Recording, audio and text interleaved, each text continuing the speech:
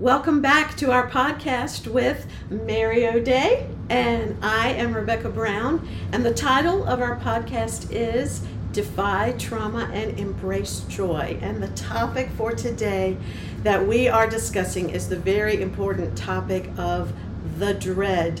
In our previous podcast, we discussed what it is and how it impacts us in our lives.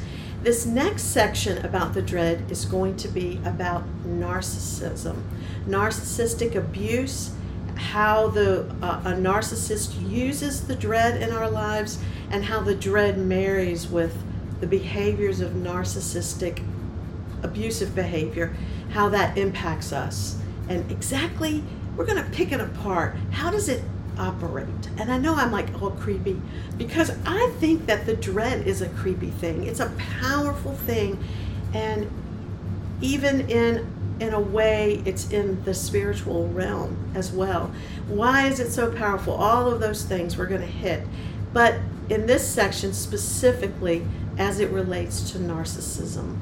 All right, you hear this narcissist this and narcissist that, and that guy's a narcissist. And what does the word narcissist mean? Well, if you Google it and look up the definition, it is talking about someone who has a need for affirmation and constant admiration. But when we start talking about abuse and something that goes a few steps further, narcissistic personality disorder, and sometimes my radar always goes up when I hear personality disorder, because you can see that as an excuse that, well, I'm just made this way. I have this disorder that's that's involved, imprinted in my personality, and I can't. Helpless. I'm helpless. I can't stop. Borderline. And I'm not making a diagnosis.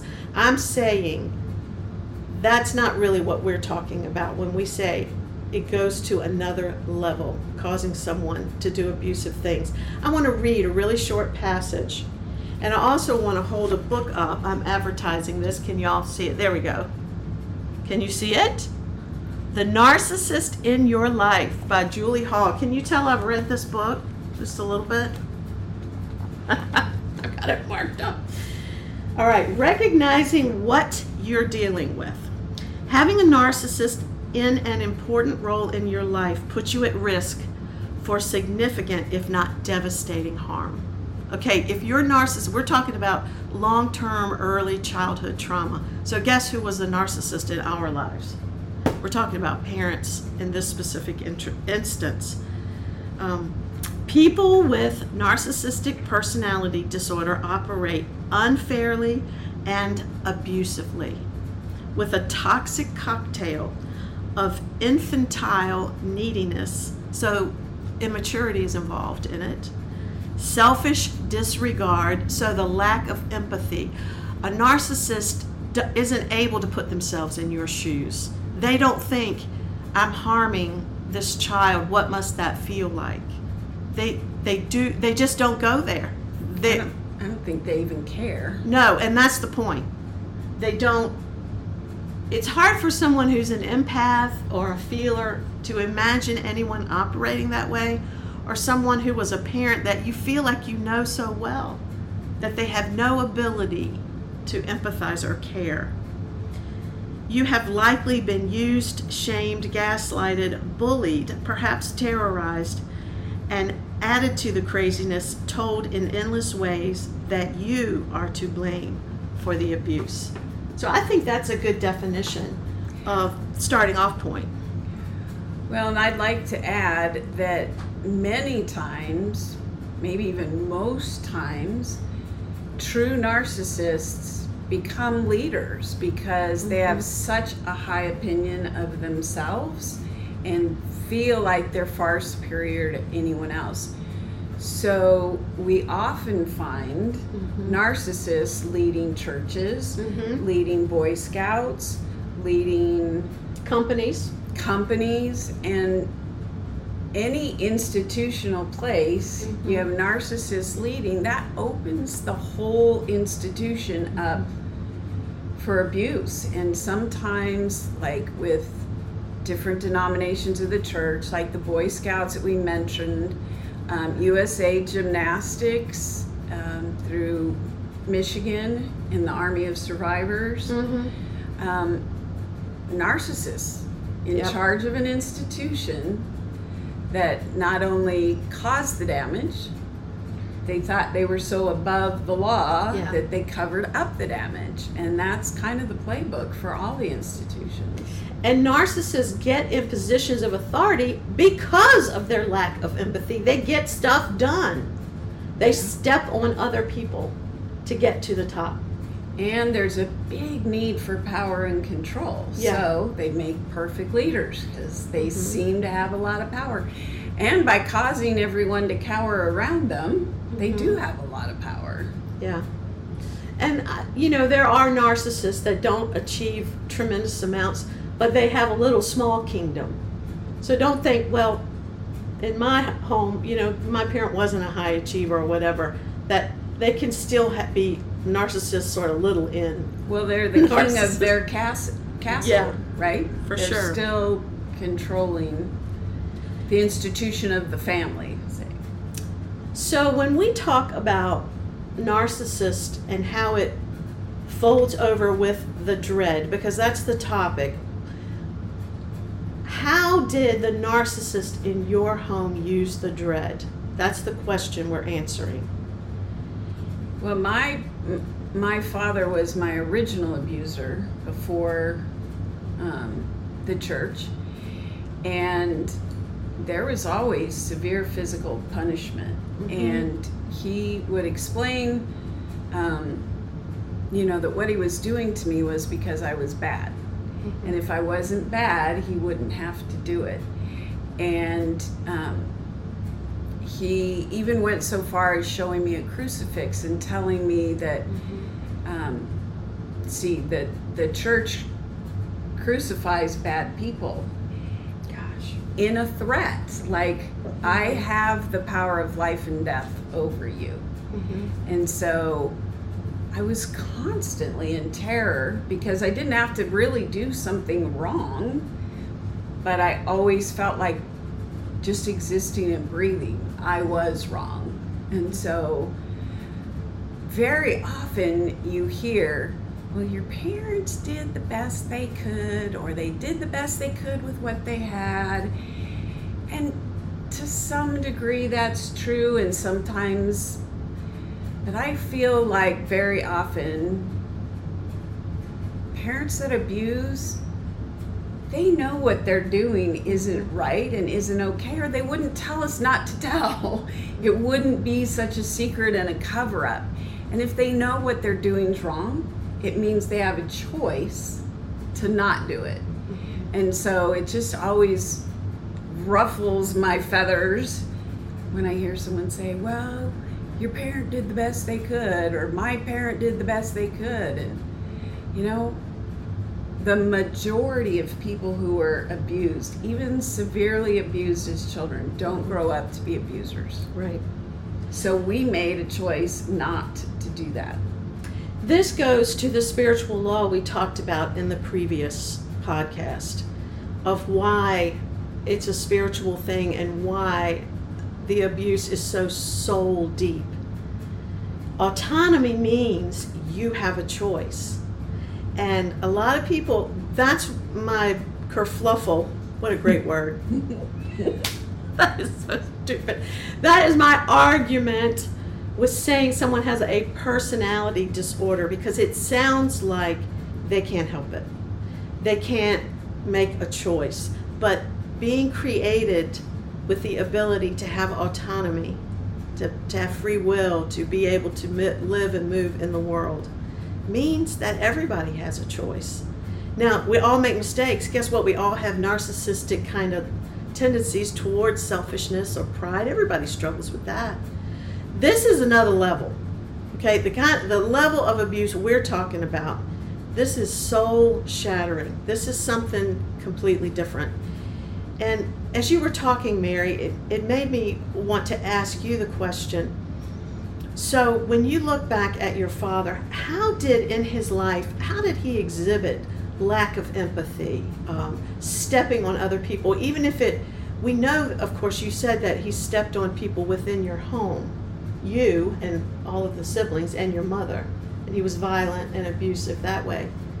Did you see, like when you looked out in the world, there was some charm? He knew how to charm his way. Oh, he definitely did. He that's was a narcissist. BMOC, big man on campus. Yeah. He was involved in many of the big, well-known, popular things.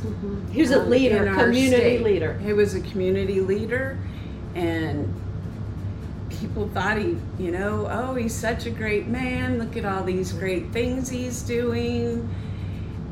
Which goes back to the choice thing, right? When he's in public with other adults, he puts on this face that he's so wonderful. And then he comes home and he's this other person. And very often, these people are popular, charming, well connected in the community, so that people don't believe they could be who we say they really are. Yes.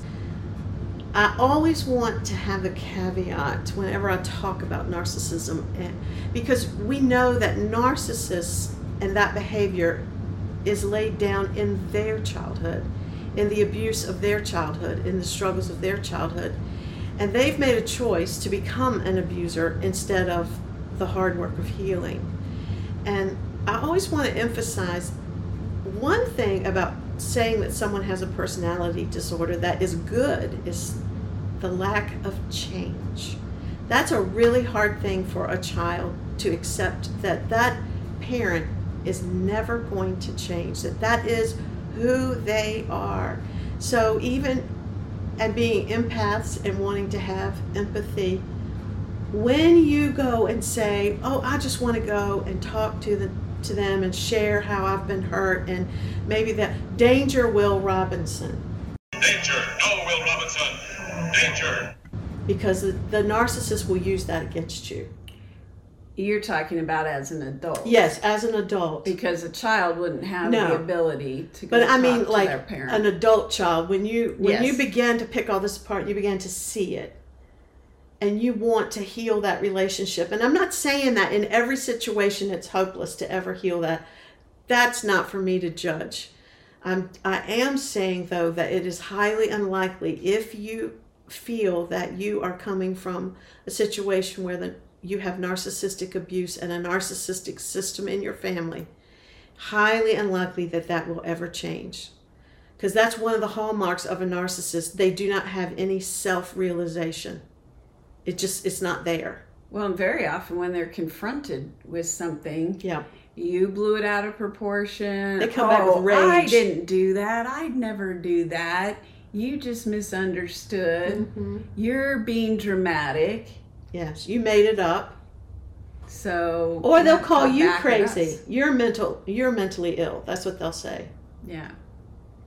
So I always like to warn people. And we're so used to believing their lies. Right. They've already trained us to make us the problem. That's right. All right. So let's talk about narcissism and the dread. Let's get onto that.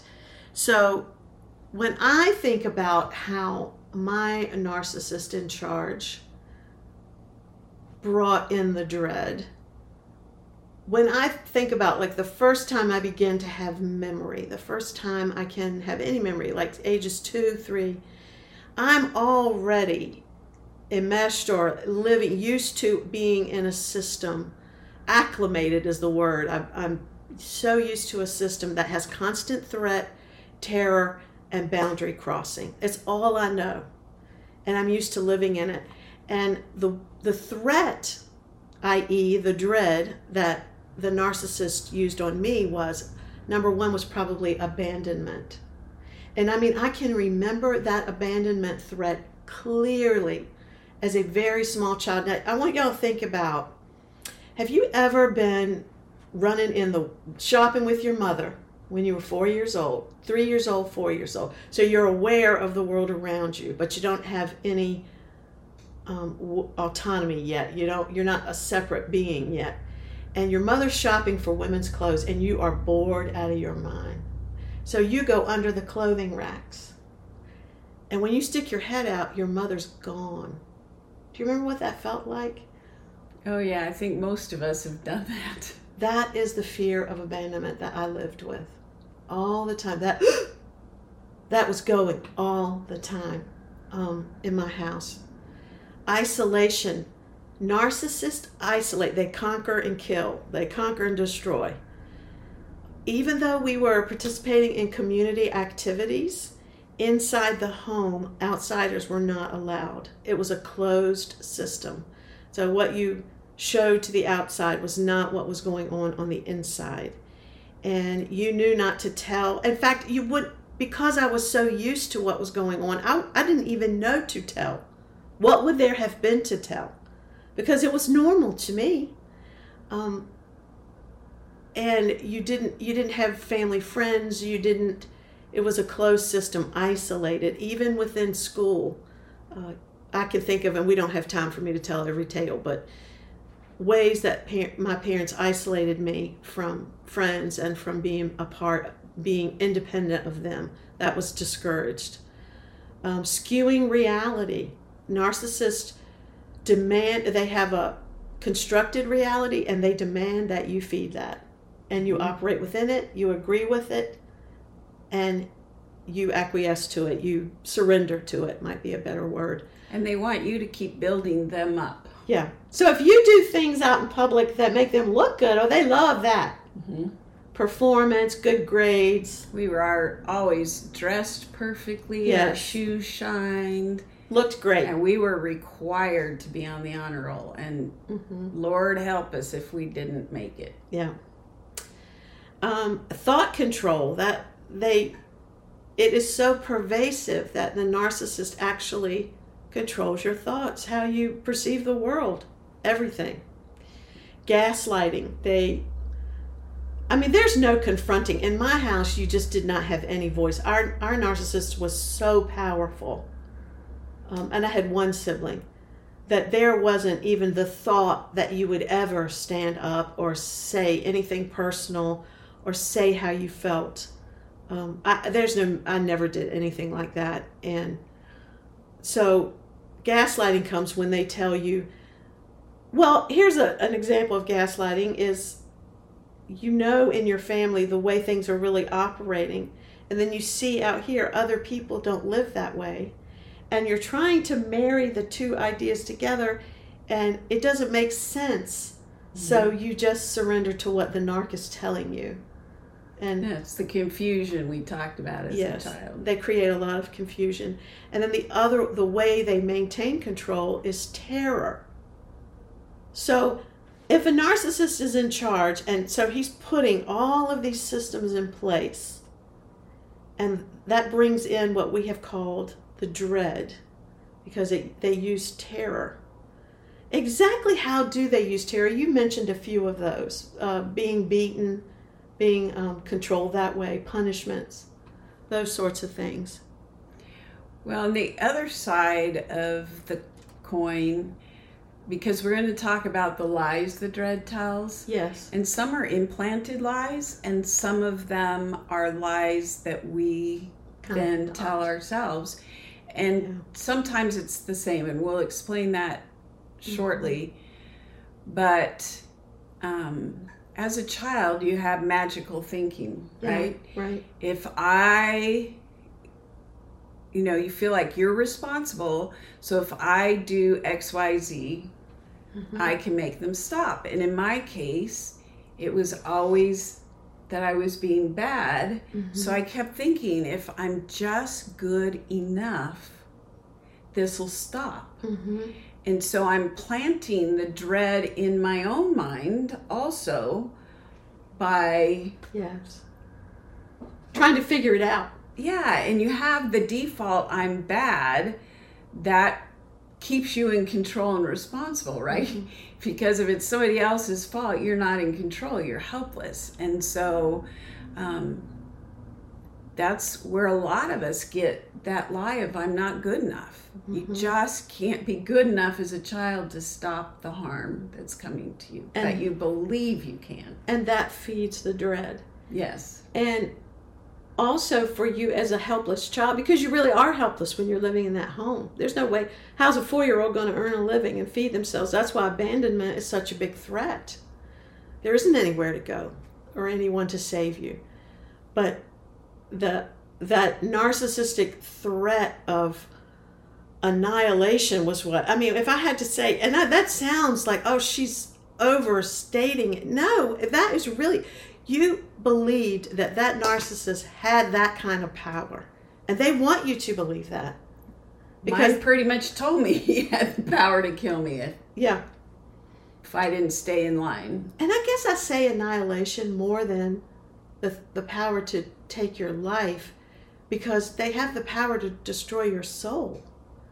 And in a way, that's worse. Yes. You know, let you get settled.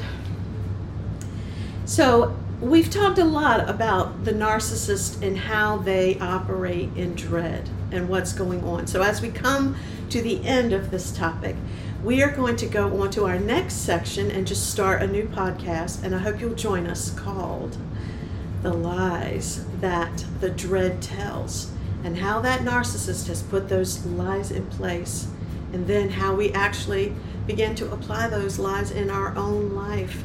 And the very last podcast, it won't be the next one, but stick with us, because we're going to how to get rid of them and how to change your life and live in peace. Yeah, we know this is a really heavy subject. Yes. And we don't ever want to leave people without hope or answers. And I think when we post all of these, make sure you look in the description box. We're going to put some resources that you can go to help educate yourself, and to find support groups that are virtual, because you don't want to be left alone in all of this. And I don't want to trigger you into making you feel worse, for sure.